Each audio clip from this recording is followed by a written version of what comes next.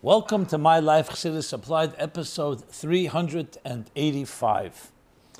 This program is dedicated in loving memory by Yaakov ben Shabtai, Yortzeit on the 17th of Tevis, Tovshin Ayin Daled, 8 years ago. It's dedicated by Faivish and Tamar Pevzner. So we're now in the second week of Sefer Shmos, Parshas Ve'era, and it's also, in 2 days, will be Chov Daled Tevis, the 209th Yortzeit of the Alter Rebbe, Tov Kuf Ayin Gimel, and now we're in Tovshin Pei Beis. So let's begin, as we always do, speaking about these topics and their relevance to our lives in the spirit of Chassidus applied. Here's a good opportunity. Those of you that are not familiar with this program, or if you are, always good to remind you, we have a dedicated website called chassidusapply.com where you can submit any question completely anonymously. Nothing is off limits, nothing is taboo, and it will be addressed. Just we have many questions, so it may take a little longer than I'd like, but everything will be addressed. There you can also find an array of resources applying Chassidus to our lives. Firstly, all the archives of the previous 384 programs. It's almost 9 years now. The essays and creative submissions of the contest, the My Life Chassidus Applied contest, as well as materials on Ayin Beis and on Samach Vov and other Hasidic discourses, including, if you'd like to join, a daily class that I actually give live on YouTube and Zoom every morning, 9:30 a.m. Eastern Time, on Sundays 10:30, and you can find all that information at chassidusapply.com. So, let's begin with Parshas Ve'era, and then we'll go to Chov Daled Tevis. So Parshas Ve'era, as I said, is the second chapter. We're in the throes, in the darkest moments of Jewish history, when the Jews are in bondage, enslaved by the Egyptians, cruel labor, tortured, as the Torah elaborates. At the end of last chapter, it talks about how Moshe Rabbeinu, who was chosen by God now, in the last chapter, to go to Paroi, confront him, and free the Jews.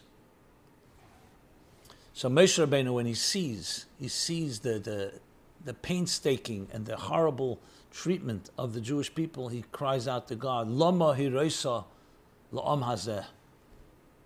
Why are you doing evil, cruelty to these people? He blames God. Pharaoh was doing it. Paroi and his people were doing it, and yet he blames God. And he's admonished for it. He's rebuked by God. He says, the others did not come with such complaints to me. And yet, the opening of this chapter, in a way, God rewards him after rebuking him, because faith is not about passive acceptance of our circumstances. It's about a partnership. And we challenge God, the same God that tells us that goodness should prevail, that goodness will be rewarded, that I want goodness and kindness in this world. So we have the ability and the right to say to Hashem, you are the one that created this world. You created it for a purpose.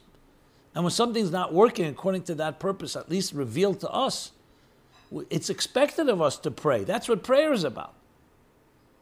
God forbid someone's in a hospital and you say, you know what, God decreed, there's nothing we should do, just sit around. No, Hashem wants us to pray. Say, so why did he do it in the first place? We don't know God's mysterious ways. But one thing is for sure, he wants a partnership here. The whole Yom Kippur, the holiest day of the year, the whole story in the Torah about Moshe Rabbeinu marching up on the mountain to challenge Hashem, to challenge God, to forgive the people after the building of the golden calf is the ultimate demonstration of this statement. So the great people like Avraham Avinu, people of faith, men and women of faith, it's not passive. They sit around and say, oh, God said so, great. When God is destroying the wicked city of Sodom, Avram says to God, Hashevet kol haaretz leyaseh mishpat. The judge of the universe, people will say, is not doing justice. It's a wicked city. but maybe there's a righteous person. Moshe Rabbeinu sees cruelty. Yes, of course, it was through the hands of Pharaoh and his Egyptians, and they deserve their punishment. But ultimately, God allowed it. And more than that, God decreed that the Jews be there. So there's a discussion. The Rambam, the Raiv in Hilchos Tshuva, how could you punish the Egyptians when God told Avram Avinu, Bris Ben Absarim, during the covenant, that they will be in a land not their own, your children. So one says that they went more than was expected, the Egyptians. And secondly, God didn't say which Egyptian. Each one had bchira. He said just the idea that they'll be there. And the second answer, that they did more than they should have done in oppressing the Jews. But regardless, Moshe goes straight to the source, God. And he's rebuked. And yet, we come to the beginning of this chapter, Va'era. And what do you have? Hashem says to Moshe Rabbeinu, I appeared to the others, but to them I never showed them. Shmi Havaya lo nedaiti lahem. I did not reveal my core name, my essential personality, so to speak. Only Shem Shaddai. I only revealed to them my name, Shem Shaddai. As Chassidus explains, Shaddai is the divine that connects to Dai, to the creation. But Shem Havaya, Shem HaEtzem, Shem HaMafura, Shem HaMeyuchad, that divine name, the tetragrammaton of the Yud Kei Vav Kei, the Shem HaMafurish, that only name mentioned by the Kohen Gadol, the high priest in the Holy of Holies, that I will reveal to you. But you just rebuked Moshe. Why did he reveal to him Shem Havaya? Because at the end of the day, there's two parts here. Seder Ishtalshlus, and the structure of the cosmic order. There's a certain system. But Moshe Rabbeinu went deeper. He cried out to God in pain and anguish. So on one hand, yes, it's somewhat of a chutzpah, if you wish. But it's a shtus de gedusha, it's a positive chutzpah. It ultimately evokes from God that says, you're right. I will reveal to you a deeper dimension of myself. And that dimension is revealed explicitly in pain and in darkness. And the whole process of Golus Mitzrayim, as painful as it was to reveal a deeper dimension of the truth. This would forge the Jewish people into a nation and prepare them to receive the Torah, Kur HaBarzel, like a smelting pot, to harden the metal. So it doesn't justify pain. We never justify pain and suffering. But we understand that ultimately, the end of the story is the Sefer HaGeula. Shmos, as I discussed last week, Sefer Shmos, as the Rambam says, the whole book is Geula, because even the Golus is a step toward Geula. Even the setback, even the pain, even the tzimtzum is B'shvil HaGilui, which is a tremendous lesson to all of us in our lives. That no matter what you're going through, it's not the end of the story. It's leading to something greater, to a Gilui of Shem Havaya, a revelation that even the Ovis, the great Ovis, Hein Hen Hamarkova, though they were a chariot, they were a channel of the divine in this world, but Havaya was not revealed to them. It was revealed to Moshe, specifically in this darkest of places. And that would lead them to become the greatest nation. As the Maharal says, that once they were freed from Egypt, they became Ben Chayrin. Not just technically they were free. Their personalities, their character, their whole psychology assume now a free attitude. You know, freedom ultimately, you can be in prison and be free, and you can be out of prison and be enslaved. It's a mindset, it's an attitude. Nothing ever could subjugate them again. This was only possible through this darkness. So in our lives, the same is true. The challenge is to recognize the bigger picture, because when you're in the throes, when you're in the abyss, when you're in the darkness, it's very hard to see outside of it. That's why we need friends and support and a Torah, and we learn. That's why we learn the Parsha. Why do we learn? Why do we need to know all of this?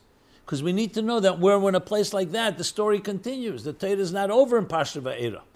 It will continue in Parsha Boy, where you have next week's Parsha, the Geula, Be'etzem Hayom Hazeh, when the Jews will be freed from Egypt.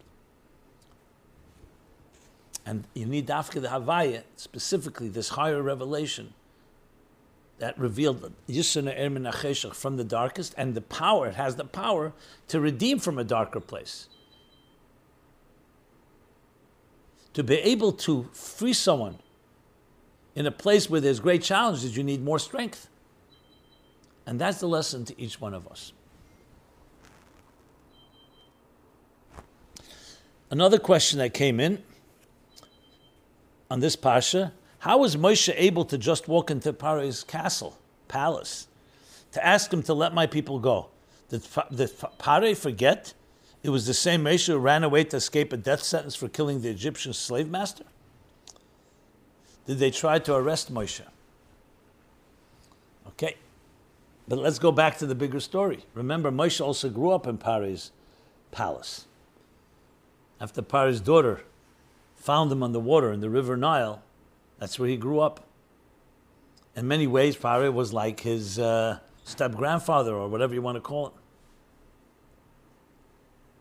And the story begins much earlier. We all know that the little boy Moshe Rabbeinu was playing, and he grabbed the crown of the king, Paro, and Paro saw that as a bad omen, so he asked his advisors what to do.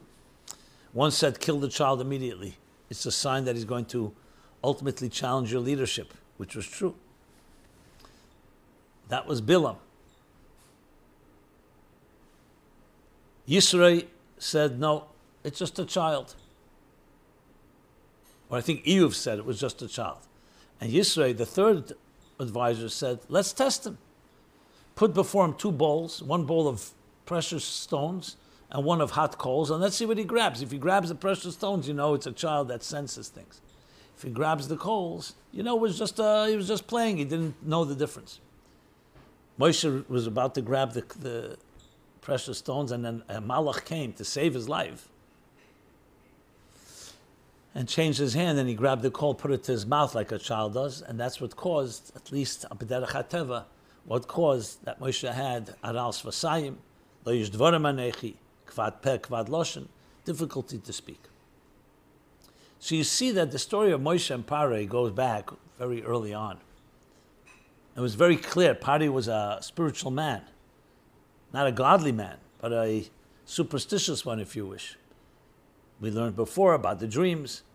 So he saw in all of this there was a deeper story.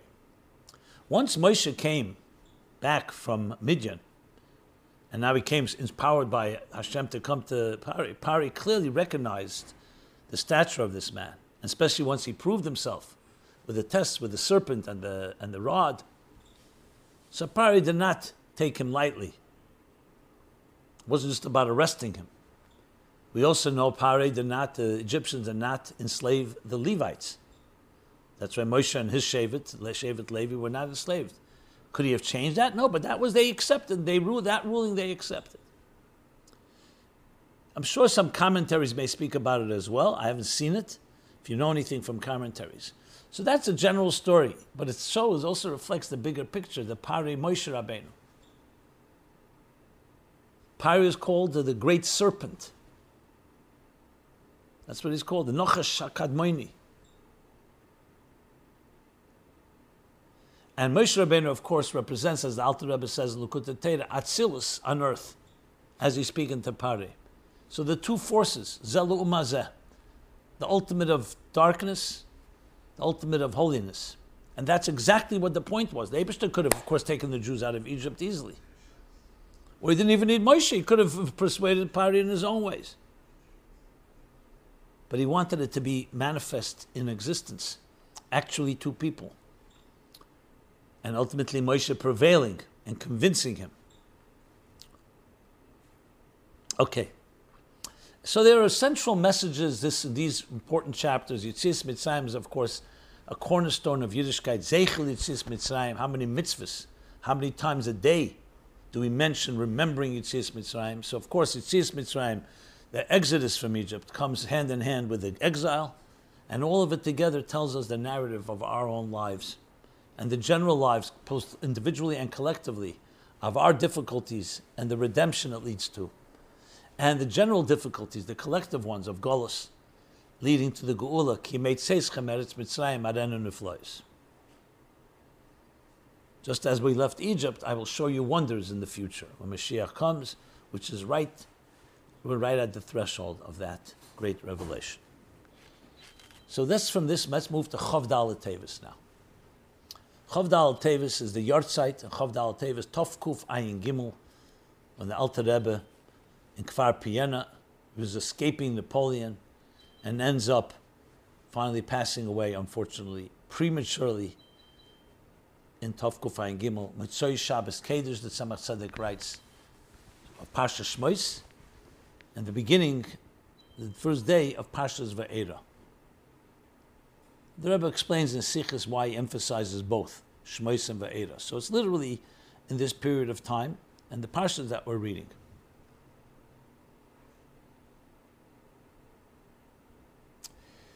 So there's much to be said, and I've spoken about the Alter Rebbe, obviously the Miyasser of Chassidus Chabad. So Chassidus applied, my life Chassidus applied, is really would not exist without the Alter Rebbe. But all of what we know, how would the world be different? How would Chassidim be different? How everyone would be different? Alter Rebbe, a neshama chadosh, a new soul, came into this world and introduced a new dimension of Torah. When I say new, it was always there, but revealed a new dimension, making the deepest secrets of the cosmos and of our psyches and our souls accessible to each one of us through giving us language, human language. Mipsari echzel lekah. From my flesh I behold God. Using examples of our lives, which are not just examples, they're manifestations of the divine on our terms, ultimately creating the absolute interface that fuses heaven and earth, the divine in existence, Elokus and Elamus, which is the essence of Torah in general, Pnimis HaTorah specifically, and more specifically Chassidus and Chassidus Chabad. So it's not another day, it's a day that represents, as the Alter Rebbe writes in Simen Chof Ches 28, in the fourth section of Tanya, Geras HaKedesh, that on the day of a Yartzeit, all the Avodah, all the work and contributions of the person whose Yartzeit that is, elevates to the highest levels and comes back down. Poyel Yeshua is Bekerev Haaretz. It gathers together and affects salvations and redemptions.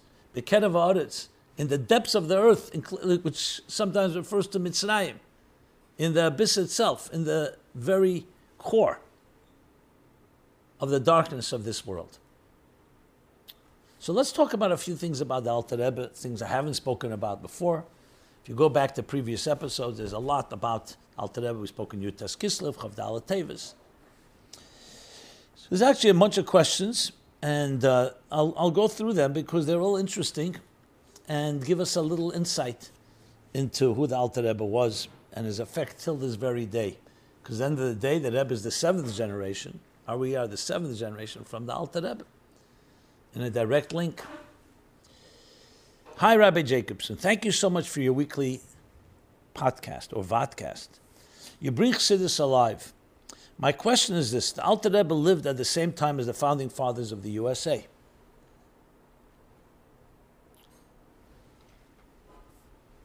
What did the Alter Rebbe know of their existence, their philosophy, rooted in John Locke, of unalienable rights of life, liberty, and the pursuit of happiness? For that matter, did the Alter Rebbe ever address John Locke's two treatises of government? Finally, I know that the Alter Rebbe was against Napoleon, who wanted a godless democracy. But why didn't he think of moving his Chassidim to the USA, which had founded a democratic republic founded on the principles of God? Okay.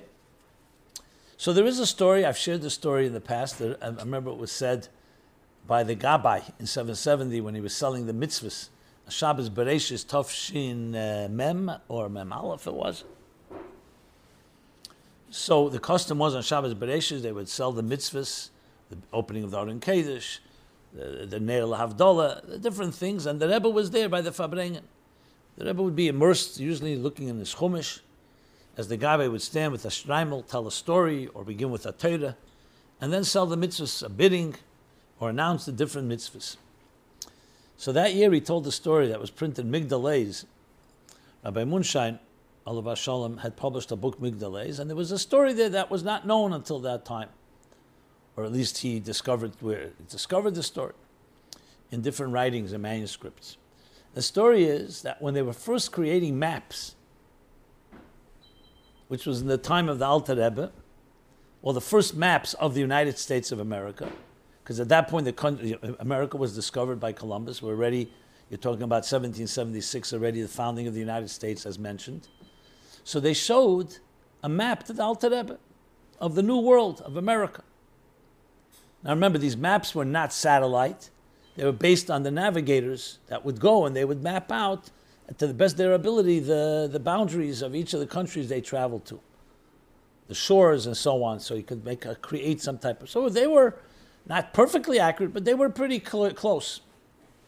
They showed the map to the Alter Rebbe of America, and the Alter Rebbe pointed and said there was a mistake in the map. This is the story Rabbi Pinson, the Gabbai, was telling. And the Rebbe was looking in the Chumash, the map. He said, there's a mistake in the map. They asked, how does Alter Rebbe know? He was never there. So Chassidim answered, or somebody answered, Istakel baraisa bara alma. The whole world is created through the blueprint of Torah. God looked into the Torah, and that's how he created the world. So a person who knows how to look into the Torah can see what the world looks like. So the Alter Rebbe, based on that, knew there's a mistake. The Rebbe, because that's the story. The Rebbe, without even picking up his head, I remember I stood right close. My job was to remember and to publish and to write and then publish these talks, the Rebbe's talks. And the Rebbe said something a lot of people didn't even hear because they didn't expect the Rebbe to say anything. The Rebbe said, "Und der Iker is, abeshas me kommt in Amerika soll man nicht machen kintos." And the primary thing is that when you come to America, you shouldn't make a mistake. Interesting. And that's obviously printed in the Hanocha. I wrote it. I heard it clearly. The Alter Rebbe saw it from above, from the Torah. Which means he wasn't in America and he saw it. The Rebbe is saying now, when you come to America, we shouldn't make a mistake, which most likely means that we should make sure that the world and America is aligned to Torah. So the Alter Rebbe was already giving the koyach. Now, I've not heard the koyach, the power to refine and ultimately transform America also to become a place of Torah and Chassidus. I have not found anywhere references of the Alter Rebbe directly, but from the story of Napoleon and Alexander, the Alter Rebbe opposed Napoleon, as you write, you can derive many lessons. This was the beginning of a new era, the Alter Rebbe. Baal Shem Tov really began. But the Alter Rebbe was right in the middle of the country of the United States, was the first institutionalized democracy, freedom, based on the principles, actually biblical principles, as has been pointed out by writers. A book called On Two Wings, The Hebrew Republic, different books that talk about how the founding fathers were influenced by Torah metaphysics, is the way one of them expresses it. We're talking about not Jewish scholars, based on the writings of the founding fathers. The Alter Rebbe was absolutely aware. If he was aware about the war, and he saw the ideological and spiritual significance, that it would be easier for the Jews spiritually, though it would be physically more difficult under Alexander, the Tsar of Russia. Under Napoleon, it would have been easier, but far more spiritually challenging because of the godlessness. And even with Alexander winning the war, as the Alter Rebbe supported and ultimately prevailed through the blowing of shofar that year. It was right before the Alter Rebbe's Estalkus, by the way. And we know that the Estalkus was affected by Napoleon. So Napoleon had an impact on the Alter Rebbe. Because not so simple. I've never seen this before, but you can compare it somewhat. That when Yaakov was wrestling with the angel of Esav, Yaakov represents Torah, represents Jews, represents godliness. Esav represents the antithesis. Esav would ultimately become the grandfather of Rome, Magdiel Zu Remi. Rome, the Western world, the Christian world. Edom, Malchus Edom, the Golus Edom which we're in. So it was a wrestle between the Jew and Edom, and the angel of Edom. So the angel could not prevail, but he ultimately wounded Yaakov. He displaced his hip, sciatic, and that's why we don't need the sciatic nerve and all of that. Gid HaNosha. And the Ramban says that displacement affected every tzaddik throughout history. All the pains and tribulations and difficulties that any tzaddik have, the Yisurim, all come from that displacement of the angels. So, though Yaakov prevailed and even got the name Yisrael, he was able to prevail even over Elikim Ba'anoshim. But still, a wound remained. So perhaps the Alter Rebbe was ultimately, even though he fought them as Moshe Nefesh that Napoleon should lose, but Napoleon displaced something. Because the world was not ready yet for total reconciliation. As the Rebbe explains in the classic Vayeshev Tovshinun Beis Sikh, explaining the story with the Alter Rebbe, that this was exactly the same story. Yaakov thought Esav was already ready. Then he realized he's not for the Geula. But ultimately, he says to Esav, I will come, but slowly. And Rashi explains, what does he mean? He said, because when Mashiach comes, there will be reconciliation, will be total transformation of Edom. V'hoisel Hashem Amlucha at the end of Malachi. At the end of Avadia, which is also written by Avadia Ager, Avadia, comes from Edom. Transformation, Menei Be'aba, Lishde Be'narga. To cut down the tree, you need the wood of the tree, the handle of the axe. So all this is similar to the same story. That the world was not yet ready for Geula, so we can't just live side by side with Napoleon. It would be too powerful. Even with Alexander winning, look, assimilation, what it did to the Jewish people, and continues to do. But then the Rebbe says in Tavshinun Beis Vayeshev, Pasha Vayeshev, now 7 generations later, we're ready to enter the world of France, of the Western world, Sarfas, same letters as Faratzta, and transform it into Faratzta 770, Ufaratzta, spreading of Chassidus, transforming the Western world. So yes, America, you can say, is a dimension of transformation of the Western world because it is built on godly principles. But at that point, the people weren't ready even to go there. It was just the beginning of a country. We're not talking about B'derech HaTeva, could Alter Rebbe even move there if he wanted to. So to ask the question why he didn't move, the Eibishter was not ready for him to move there. It would need time. Because remember, the forces that were godless forces were still very dominant. And even America, even though it's based on in God we trust, and the principles that each person, all people are created equal, etc., are built on principles, as the Rebbe says, Amalchus Shal Chesed, Shabbos Parsha Bashalach Tavshin Mem. The Rebbe said those amazing words. He applied the Urim V'Tumim, the Sefer Urim V'Tumim, the idea that Miyad Hashem Hiskel, that God implanted in the founding fathers a vision of creating a country based on the principles of Torah and Sheva Mitzvahs B'nei. But ultimately now is the time. And we are here. So the coming to America of the Frierdiker Rebbe, 82 years ago, and the Rebbe 81 years ago, Tavshin and Tavshin Aleph, respectively, was all part of this journey of bringing the highest levels of Elokus into the Chatzi Kadra Tachten, even the lower hemisphere. So though the Alter Rebbe may have not addressed it specifically, but it's definitely implicit in all of Chassidus, the purpose of transforming this world. Okay. Why was it important that the Alter Rebbe was a new soul, a neshama chadasha, that had never been in the world before?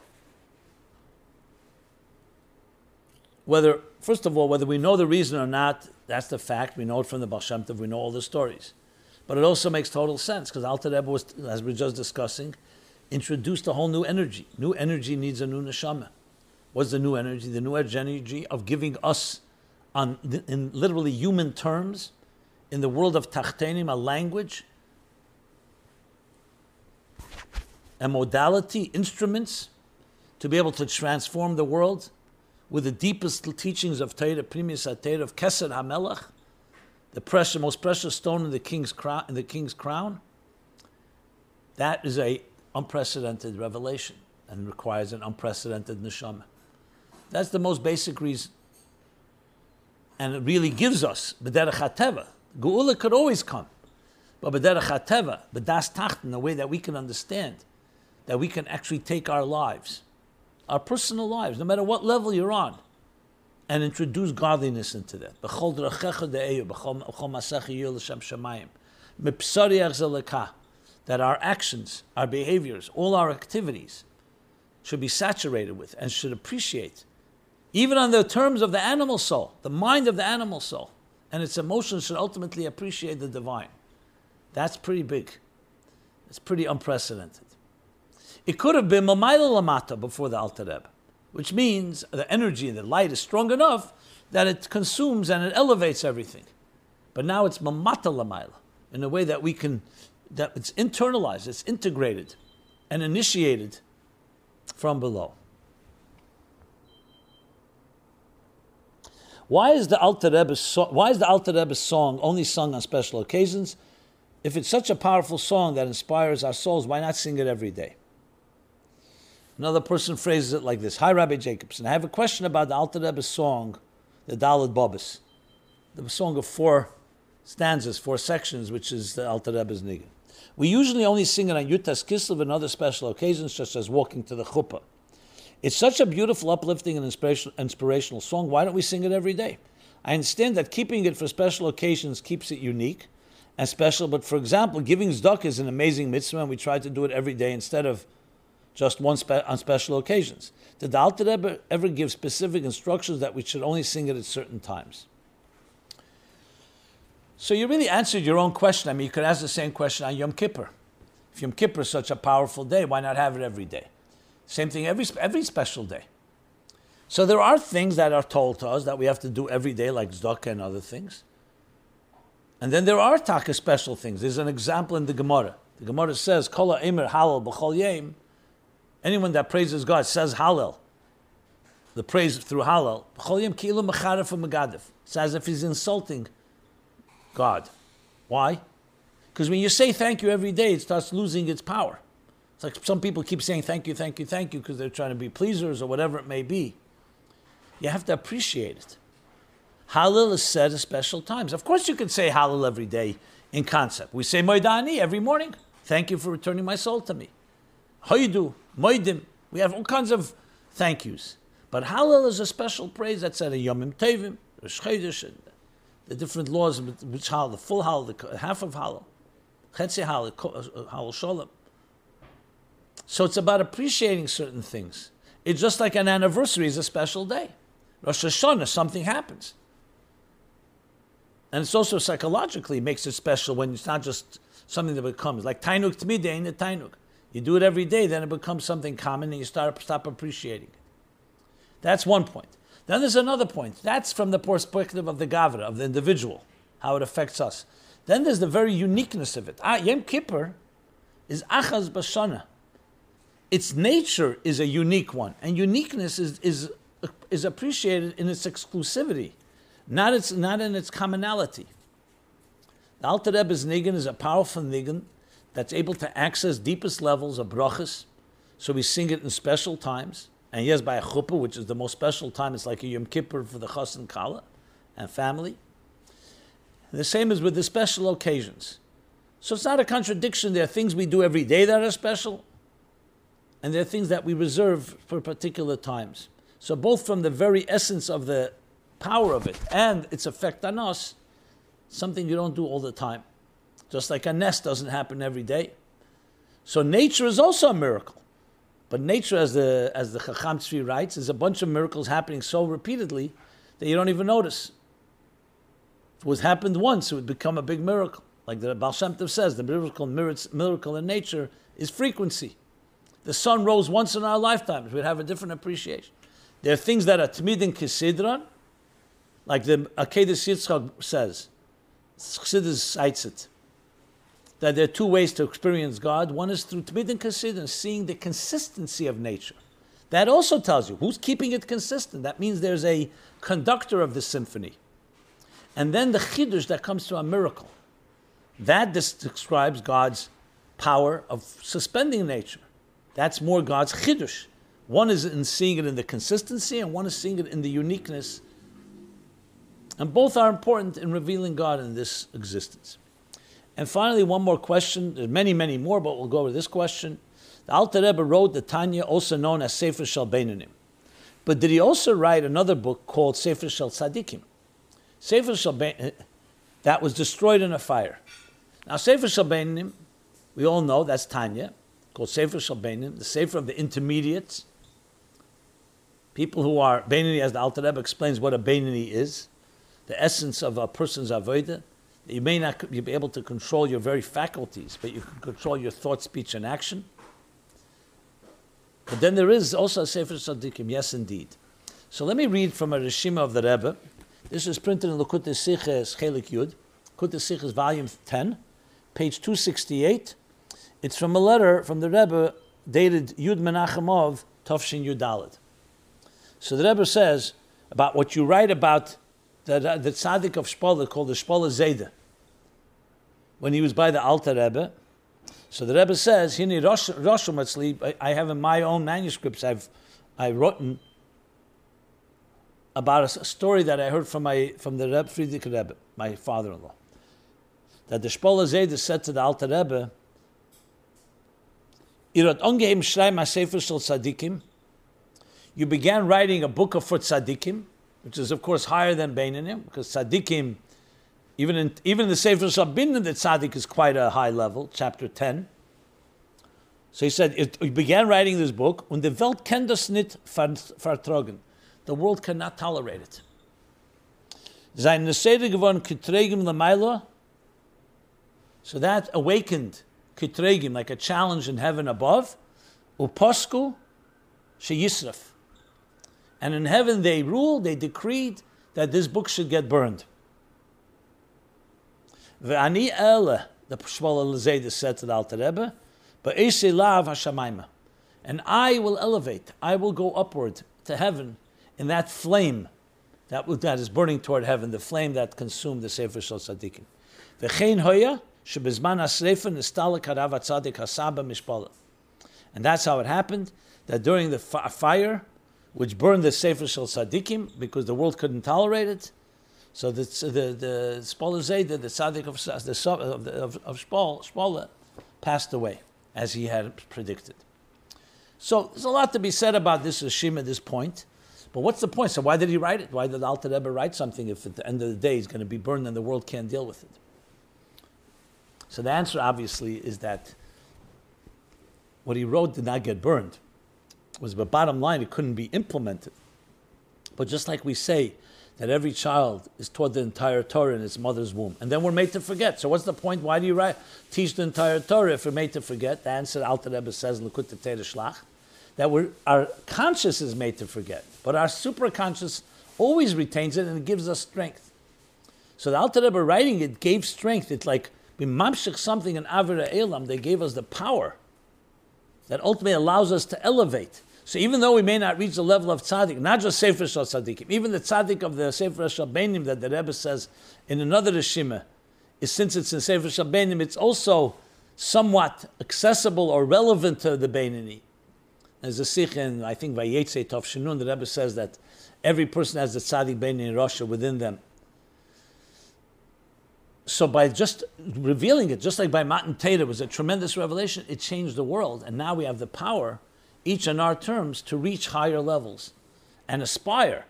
Moshe Yegiu, we always have to say, when will my avodah reach, my work reach, the Ovis, Avram, Yitzchak, and Yaakov, even though we may never reach their actual level, but that's what we need to aspire to. And that's what it gave strength to do. Okay. So moving on to some more subjects. Does a mashpia have to care for their mushpa?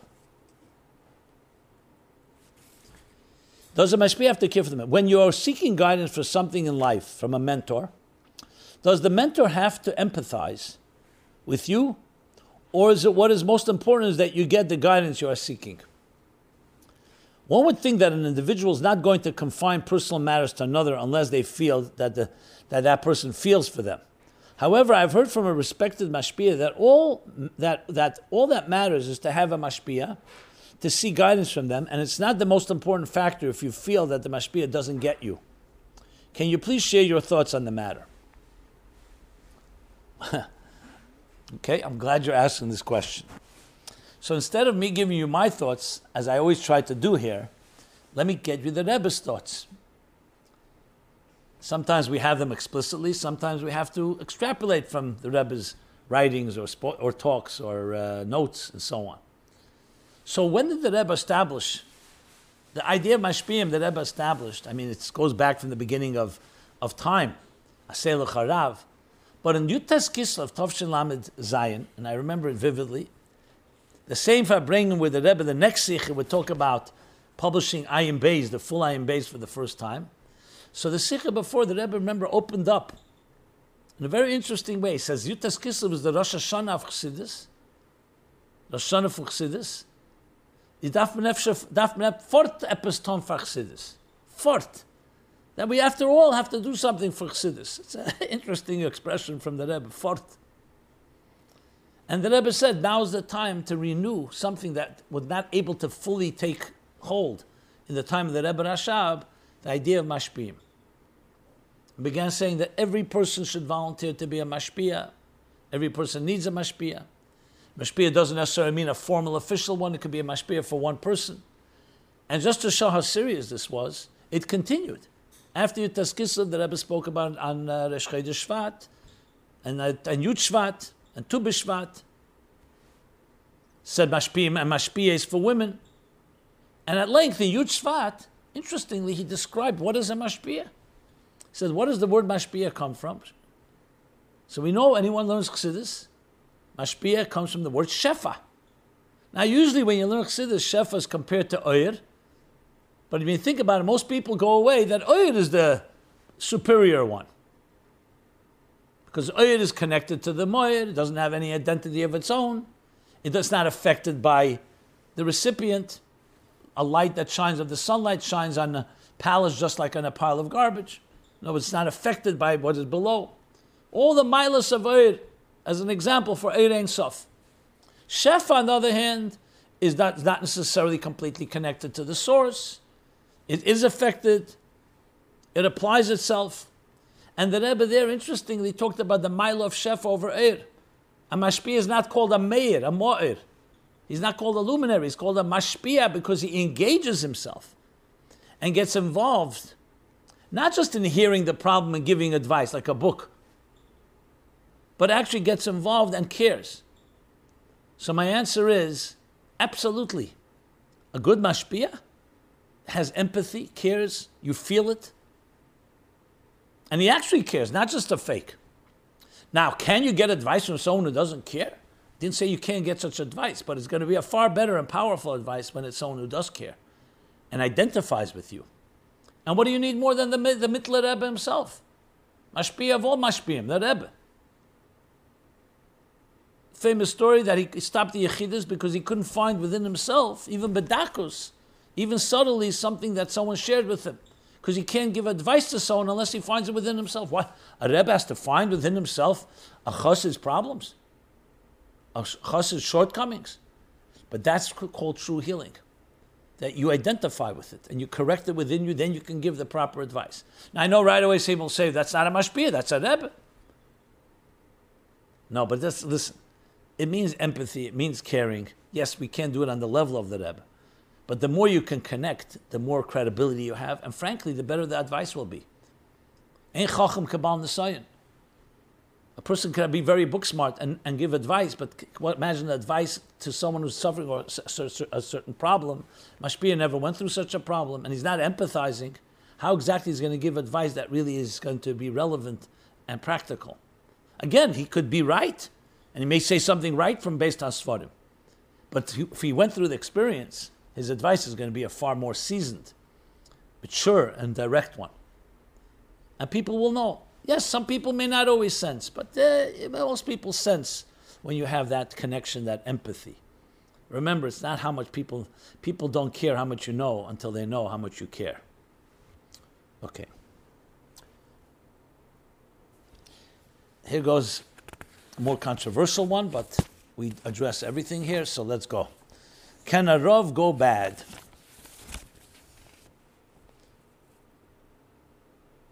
Can a Rav ever go bad? And if he does, how can you know and what can you do? We are told that we must listen to our Rabbanim. We're told, the Torah tells us to listen to Rabbanim. Rabbanim is not because they're Rabbanim and they're great people. It's because they can know they know Torah and they apply the Torah. So let's make that very clear. It's not about the people, it's about what they're conveying. Torah Semes. So just as the Eibishter gave us a Torah to give us guidance, he gave us Chachmei Yisrael, he gave us in each generation, the Ziknei Yisrael, the guides, the Kohanim, Kohen Asher B'Yamecha, and ultimately that translates into the Tanoim and the Meroim and the Rabbanim in each generation. That has Smicha Ish Mepi Ish. It's not, again, their own power because they're book smart. They were ordained by someone who was ordained all the way back to Moshe Rabbeinu. Therefore, they also have the knowledge, and they have shimush, experience, and they have Yiras Shamayim, which is perhaps the most important of all. That's what a healthy Torah Rav is. And this is not my term. This is what the Torah says. So the Eibishter could have just given us a Torah, but who's going to interpret that Torah? Who's going to apply it to each given situation? So he also gave us Rabbanim. Now, can a Rav go bad, as we're going to discuss? Of course, a human being has free will. Even a Novi can go bad. We have Novi Sheker. You have a Novi that can be a prophet, a good prophet, a Torah prophet, and then he could do something wrong. Yechanan Kohen Gadol. Shemesh, 80 years he served, and then he became a tzduki. So every human being, no one is infallible. But let's continue. So I just wanted to address must listen to Rabbanim for this reason.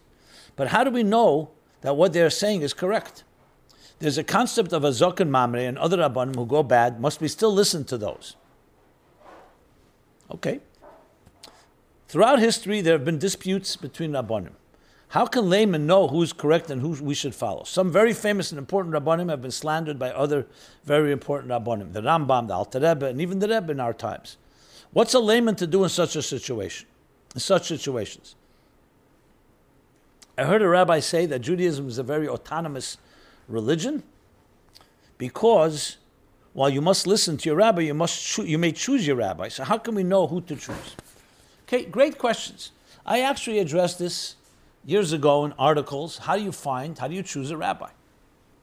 And I discussed the same Torah that told us that this is Torah Semes, and this is what you're supposed to follow, told us that you have to listen to the experts or the authorities in your time, which today means Rabbanim. So the Torah, in its truth, had to also anticipate these questions. What do you do? How do you know? Now, you have to assume, first of all, Kol Yisrael B'Cheskes Kasha is definitely Rabbanim, that if a Rav has smicha, which means someone ordained him, not himself, he didn't ordain himself, he has shimush, which means somebody guided him, apprenticeship, residency, so to speak, and learned on the job, and he has Yiras Shamayim. How do you know that? You can't always see it. Either it's become known, people have seen it in his behavior, in his way of dealing with things. So there's a certain legitimacy to that. That's what the Torah says. But the Torah also anticipates what happens if a Rav becomes corrupt. Let's say he's meshuchet, let's say he's bought off. So our true Rav will recuse himself. Sheikhid Yaver Einei Chacham, a Rav is not allowed to say a ruling if he has any self-interest involved. Family, financial, or other interest. Now, of course, a corrupt rabbi may not tell you. That's part of the corruption. That is why, thank God, we don't have only one rabbi on earth. There's another Rav. If indeed you have such a question, so go to a second Rav. Just like we go to a doctor, you go to a second doctor. You get another opinion.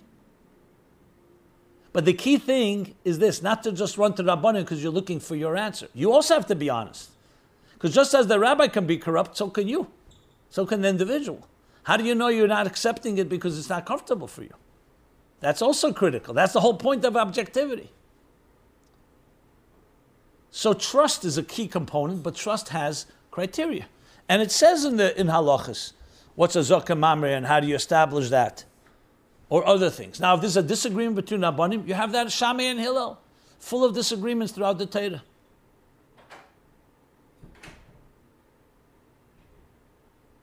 And there's a ways that they're resolved. Vezvav, Vesufa, there's a way, a Torah way. A disagreement is fine. There's nothing wrong with a disagreement. How do you interpret it? It actually crystallizes the idea. Libun Hilchas says crystallized through disagreements. So if you go through all the criteria and you're looking honestly, and if indeed you have a doubt, not because of your interests, but because you may question, and remember, ask yourself the question, why are you questioning the rabbi? Do you have any self-interest in that? So go to another Rav. And if they disagree, go to a third. That's why a Bezdin is 3. A Sanhedrin is 71. You should have a majority. So that's a brief answer to this question. Okay. Let's go to a few more questions.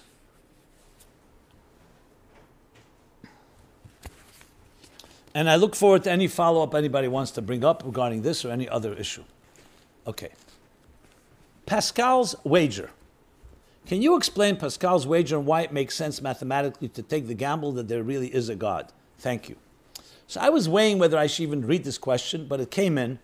And as I said, I tried to read every possible question unless I really feel it's completely, if it's pure halacha, I'll always say go to a Rav. But being this question was asked, because I'm not expert on Pascal or his wager, even though I am familiar with it. So Pascal, and the question is whether it even fits into the Torah and Chassidus applied platform. So I'll put it into context.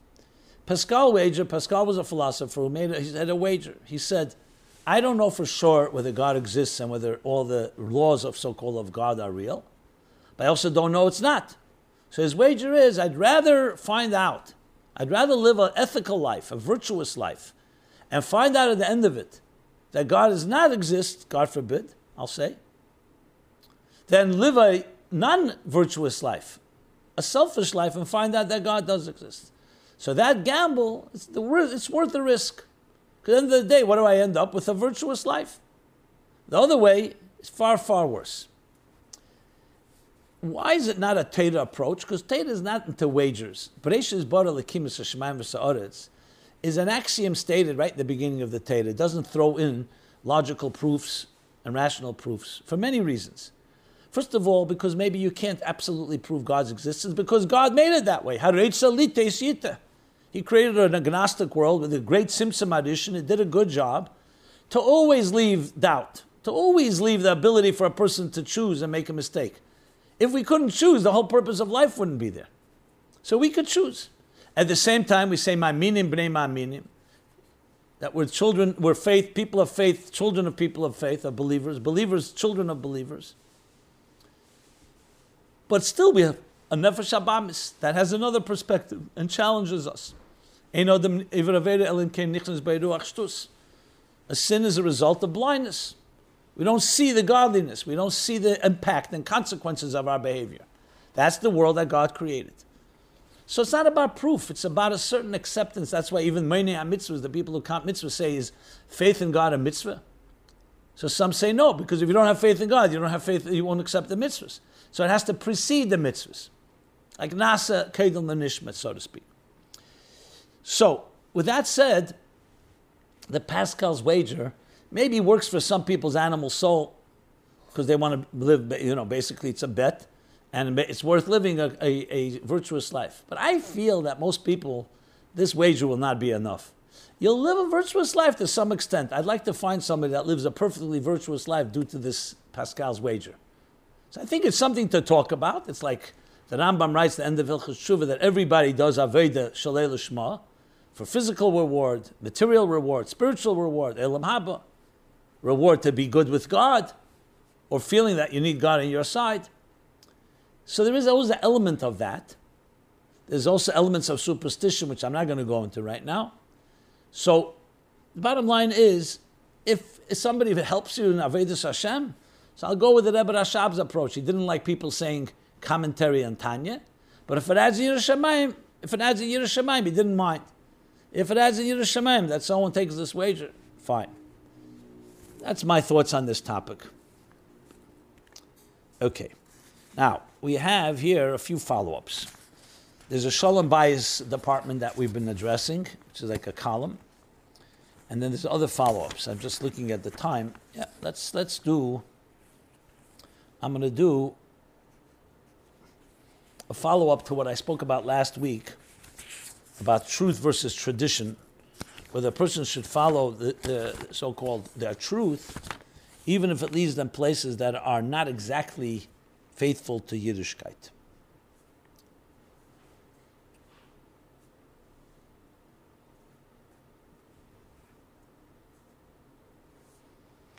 Okay. So this is a longer letter, but I thought it's worth reading because I found it to touch me, and I think it'll be touching to all of us to hear. Dear Simon, I want to thank you for this program and for all the other available programs online, such as Tanya, Farbrengens, Ayin Beis, etc. It's incredible to be able to study Chassidus on such a high level, with passion and clarity, and accessible anywhere you may be in the world. I am eternally grateful. I began writing this as a short note in response to the person who asked a question to you, and it turned into almost 3 pages. If you feel this is meaningful and can help the questioner, feel free to read it on your show. And I do feel it's meaningful, so I'm going to read it. Yes, it's not short, but I will read it, and I think it will be beneficial. Here's what the person writes. I left Chabad shortly after Gimel Tammuz. I had been drifting for many years before, but that period was very intense and chaotic. Nothing made sense, and even parents and grandparents were grasping at something to hold on to. The trauma was deep, and it had not yet settled down and became integrated. I ran off as soon as I could. Of course, in retrospect, I know now that my issues began earlier. Broken friendships, shalom bayis issues, childhood dreams of being a Lamed Vovnik, and being imbued as a child with so much Chassidischkeit, but not knowing at all how to integrate it, especially since I had shpilkus and I was a restless kid. I ran, but I told myself that I would pursue truth and follow it to its logical conclusion. The words Ein Eid Milvadeh was deeply ingrained in my mind by my father, and until today, they flash in front of my eyes every single day. Ein Eid Milvadeh, nothing but God.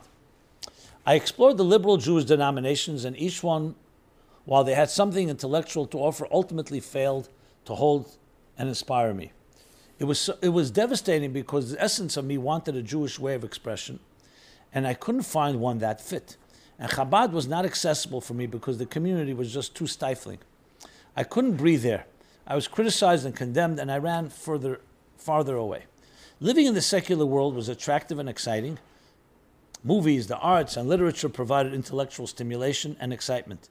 Bars, restaurants, travel, and music provided emotional experiences. But after some time, each one of these experiences began to diminish, and I was still there searching for connection.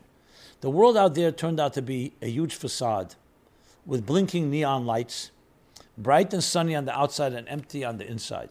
People were either depressed or taking drugs, running after every sort of self-gratification, money, and power, pushing themselves to dangerous extremes in order to feel something, anything, and coming up empty. It was shocking to see people who were so talented, so educated and respected in their fields, yet they were morally vacant on the inside. The greatest role models of the time, and yet their personal lives were a complete mess. They couldn't restrain themselves from following every desire, and eventually it led to downfall and enormous suffering. It was a devastating realization. I couldn't embrace the world out there, but I couldn't come back to Chabad either. The memories of being judged, criticized, and bullied were still strong. The Chabad of my youth was a very tight circle that had little room for a sensitive boy who sat in the thrall of the Alter Chassidim, giants such as Osher Sasonkin or Elichaim Reitblatt, role models of the highest order. But who couldn't figure out how to be like them? And if I couldn't be like them, what was my place? Eventually, my personal life began to fracture under the weight of unresolved emotions, and I began to have chronic pain, which led to financial problems and eventual bankruptcy. This pushed me onward on another journey, and I came to find myself in Eastern spirituality and contemporary modern spirituality. There was a lot of beauty and spirituality there, many broken souls looking for comfort and solace, and something akin to Ein Eid Milvadeh exist in their spiritual teachings as well, which resonated with me and gave me a respite. Yet there is an Eibishter in this world, and maybe I will have to express my connection to him in words that I don't grow up with, but which also have beauty and meaning. And it worked. After years of not speaking to God, I finally began, and I was flooded with gratefulness. But even while I found a way to talk and communicate and feel connected to God, I was always looking and reading anything I could on Judaism. Something could not let go of me. I was not integrated, and I knew it.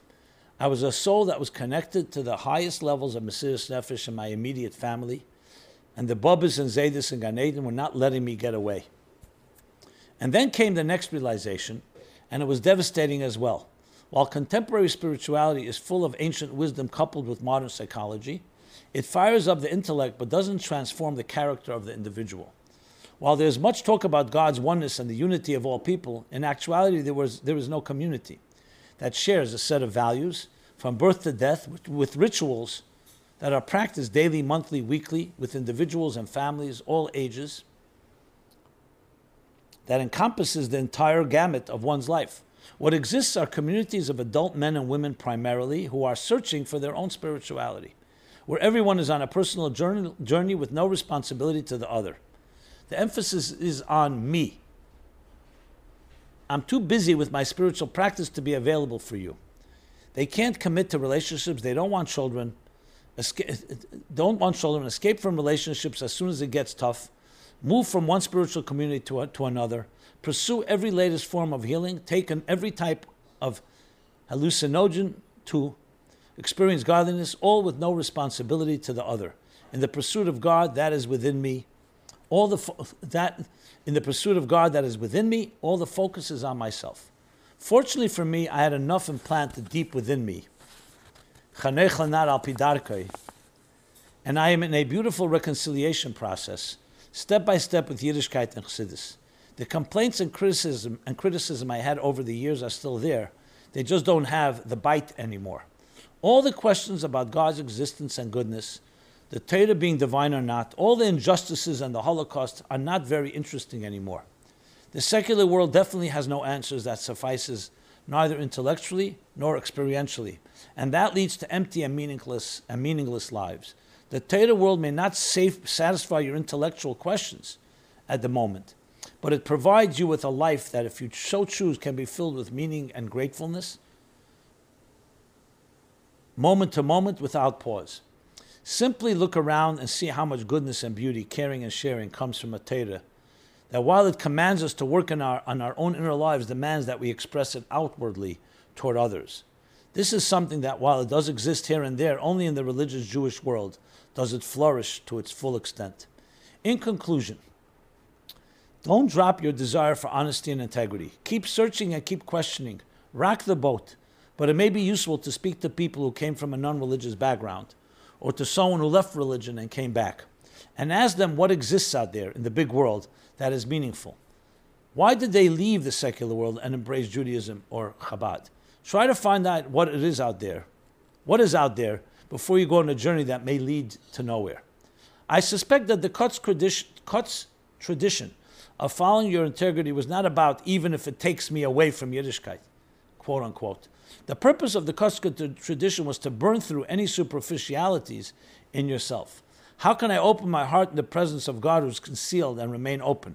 How can I daven today with the same excitement as the child I once was? Just like the 4-year-old boy I was, who watched Usher Sasonkan daven and was mesmerized, how can I keep that moment fixed as my center, which never gets affected by the turbulence around it? That's the search for integrity that we all need. Sending you all the blessings in your quest. Your question touched my heart deeply. You're a soul brother or sister. I thank you. Okay. So I hope you appreciate why I read this. I found it to be very powerful and meaningful. With that, there's some more follow-ups. I spoke last week about the question about why Mitzvah did not happen in different, it's celebrated in 1 week. So someone wrote, not a question, but a possible answer to the question about the exodus from Egypt celebrated all in 1 week. Yetzias Mitzrayim is so basic to us as a nation that it is incumbent upon us to remember each and every day the exodus.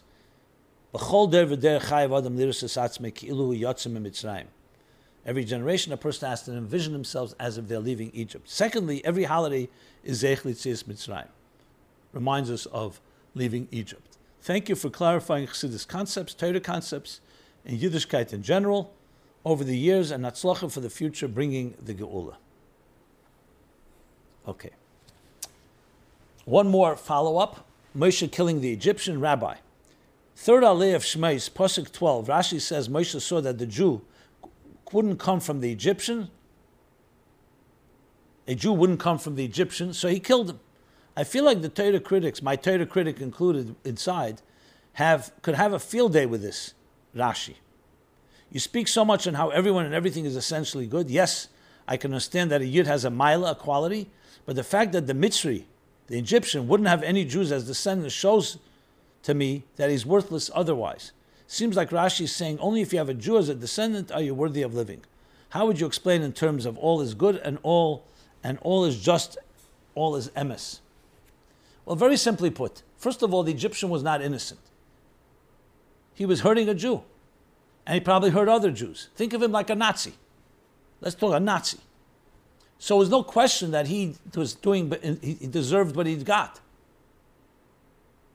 After you see what the Egyptians did to the Jewish people. Moshe's only concern was that maybe Lamaila in heaven, someone's going to come out of him that's important.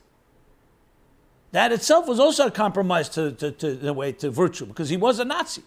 Would you keep a Nazi alive if you had a choice? Who's torturing Jews, killing Jews, because someone may derive from him? So that's how I understand the Rashi, the exact opposite.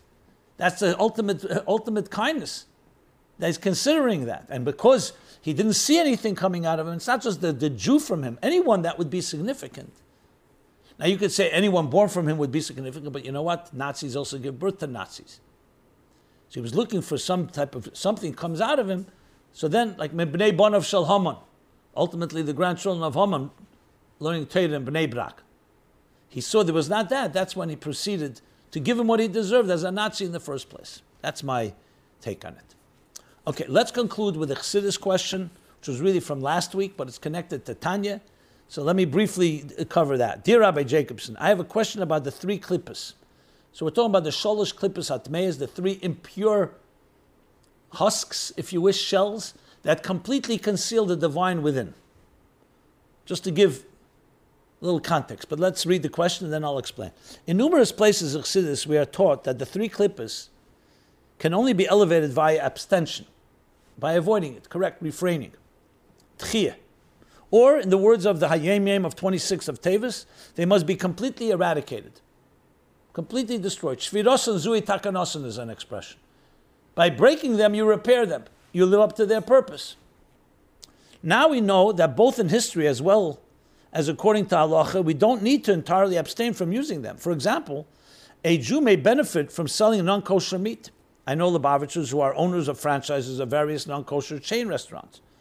It is only non-kosher wine that is osir b'hana. You can't have any benefit from it.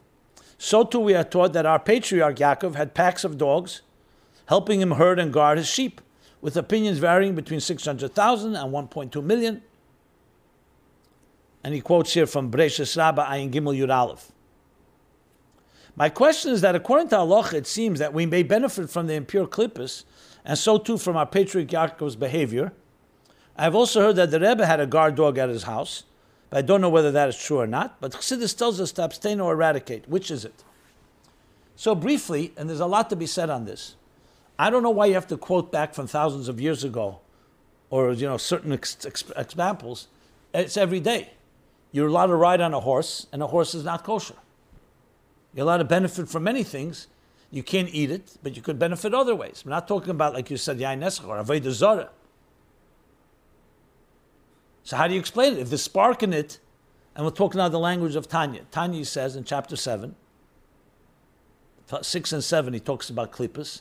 That there's 2 types of klippas. Klippas noiga, which means the luminescent, or you could say the translucent. The klippa is like a klippa. It's also a shell, meaning it's a husk. The material world is covering up the divine spark, but it's more transparent. Think of it like the peel of a grape. So that's the whole world. That's divrei reshus. All neutral matters. Tables, chairs, food, kosher food. Everything that's allowed is not a mitzvah, but it's not forbidden.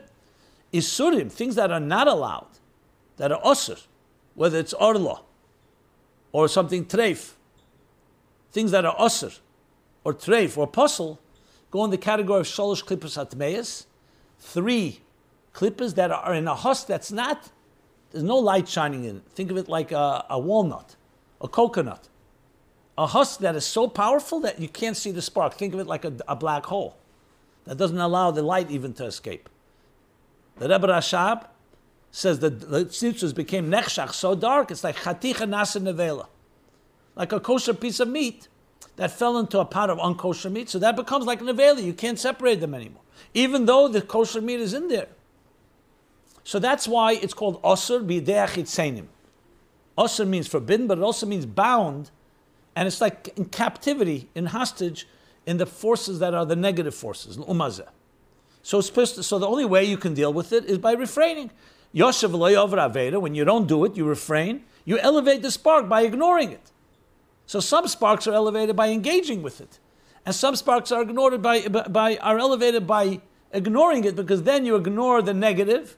So therefore, Shviros and Zuei Takanosim, you're breaking by avoiding and refraining from it, and the spark can be redeemed. There's another scenario. In chapter 7, he continues, what happens if someone, unfortunately, God forbid, did transgress? So then there's the ability of tshuva. So l'chatchila, you're not allowed to do that. But once a person is there, the fact that he transgressed, that can create such a deep love for God. That's zdeinas nasalei kazachis, ava, tshuva ba'ava. Because the deep love that came only because he was in this dark place, which he wasn't allowed to go to initially. But now that you're there, you could return, and then you redeem the spark, you actually transform the spark. The klippa itself, the negative thing, has to be discarded. You cannot say, I'll keep doing the transgression and that will be elevated. No, the transgression has to be thrown away. And shviros and zui takanosim. And that's its tikkun. But the spark is now elevated because it becomes part. It's like someone who did something wrong, and then from that they learned. So now the spark is feeding the growth and the mitzvahs that they do from here going forward, or the lessons they've learned from it. Now the scenario that we're talking about, so how do you explain that some things are osir b'achila, but muter b'hana? The answer is, because the Eibishter, the same Eibishter that said the spark is trapped, he says it's trapped regarding eating it, consuming it, but not trapped legabe using it. You can ride on a horse, or you can use a guard dog. And there was actually a dog in front of the Rebbe's house. And you can use it even for good things. You could ride a horse and bring and go do a mitzvah with it, or other things that we do that are that. So, how do you explain a spark that so-called, it's like palginin debura, is splitting? One part of the spark can be used, one part can be used. So there's a letter from the Rebbe. It's printed in the Hisofis Kodeshim, Chelik Yud Beis Likutei Sichos, and now in Igros Kodesh too, in the Hisofis, in the edition of Likutei Sichos, volume 12, where the Rebbe talks about this element of sparks and so on, how you elevate it and so on. Pekuach Nefesh, for example, is another example. We are allowed to eat something not kosher, and that gives you the power. And there's the two Gersois in Tanya, Tchuya or Hutra, that allows you to actually elevate the spark. But because Pekuach Nefesh, God gives you the power to be able to go into a dark place and take out the spark because you're using it for the right thing. So that's the brief answer to it. And it's discussed in different letters from the Rebbe as well. Before we conclude, I do want to mention one more thing, being that we're in the last week of the secular year. So I'd like to encourage you, if you haven't done so, to join our Gift of Meaning campaign, end of year campaign.